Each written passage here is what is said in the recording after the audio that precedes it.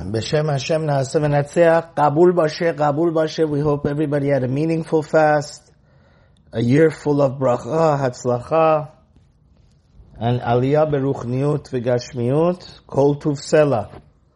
We know this week's Parsha is Haazinu, right before Succot, and we wanted to talk about Succot and Parshat Haazinu. One of my most favorite psukim in the entire Torah is in this week's Parsha, and of course we're quoting from my aunt's yortzeit. She was like a second mother to me, Mina Dvorah Bat David. Ruach Hashem Tenichena B'Gan Eden. The pasuk in the beginning of the Parsha, pasuk number 9, says, Ki chelek Hashem amo Yaakov chevel nachalato, which means the Jewish people, for Hashem's portion is His people.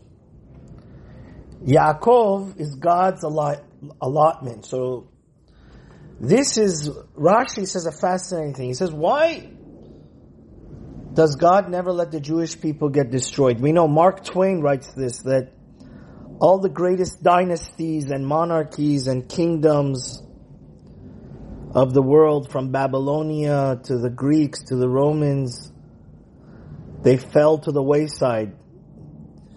But the Jew is eternal. Now what is the secret to Jewish eternity?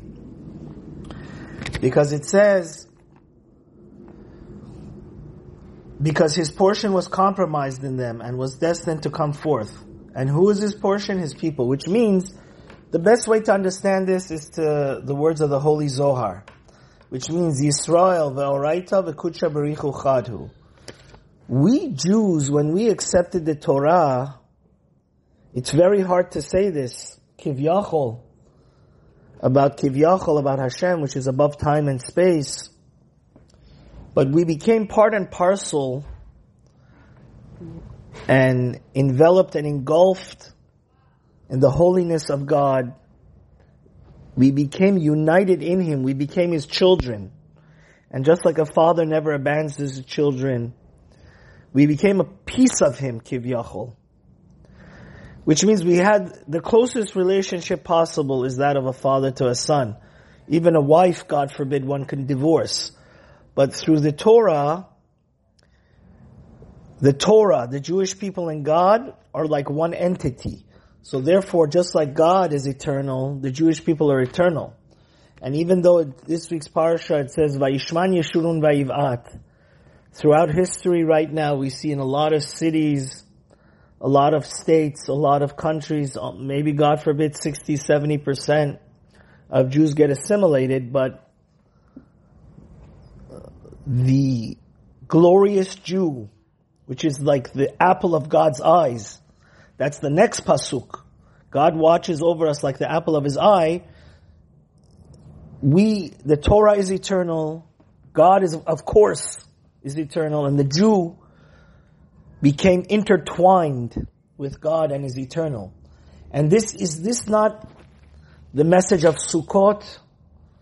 That after Baruch Hashem, we hope Tekubal Beratzon, all our fasting and Teshuvah, our repenting was accepted by the Almighty. God invites us under His Sukkah, under the Chuppah.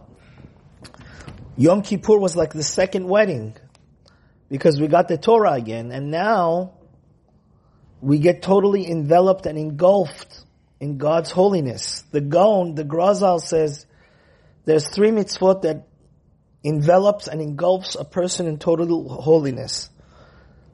One, when one is dipping in the mikveh, when one lives in Israel, every part and parcel and hair and fiber of his being gets engulfed in the holiness of the Holy Land. And then the Sukkah also, we get totally enveloped into the holiness of God. And this is a very important lesson for us, to realize that we are so special to God, and God has forgiven us of our sins. We have a clean slate. Let's make it a year that is full of holiness, full of spiritual growth, being much more diligent and serious about our commitment to God and His Torah. And we have to know, why is it that we are the portion of God? Because I was learning with my brother-in-law, we were learning Kabbalah, we were learning the Shari Kedusha from the Marchu, Rav Chaim Vital. We have to realize that the soul of the Jew comes from the most holiest of places. Even the angels comes from a lower world, Olam HaBeriyah. So therefore, we have to realize that the Nefesh HaChaim, later on in the Parsha of this week, it says, Rochev Shamayim Be'ezrecha Ga'avato Shechakim. Since we are partners with God, literal partners, the Torah, God, and Jews are one.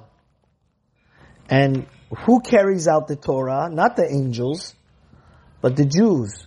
And God, all of the blessing and curse that comes into the world is up to us. It says, Kivyachol, the Nefesh HaChaim explains this. It says, Rochev Shamayim Be'ezrecha. God rides in the heavens with our help. Which means we need to help God to help us.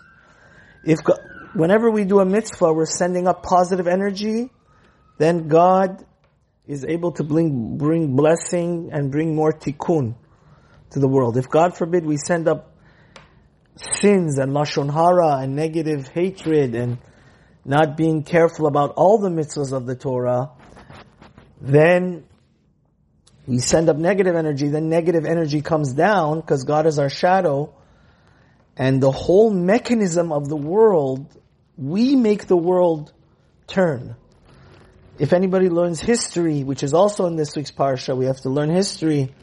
Whenever the Jews were good, there was unlimited blessing in the world. Like in the time of David and Shlomo. So, we should be proud that we had a wonderful Yom Kippur and days of fasting and repenting. And we should continue to repent and become closer to God from love now and joy. And may Hashem always help us to realize that God loves us so much. That's why He invites us under the wedding canopy of the Sukkah. And He wants us totally to be engulfed under the heavens and under the holy leaves of the Sukkah, which is such a holy place that it's brought down in halacha. One should treat it, many of the laws of Sukkah is like you're sitting in a temple, in a shul, in a holy bet midrash, because this shows the closeness between us and God, and may we utilize it and bring so much blessing into the world. Amen.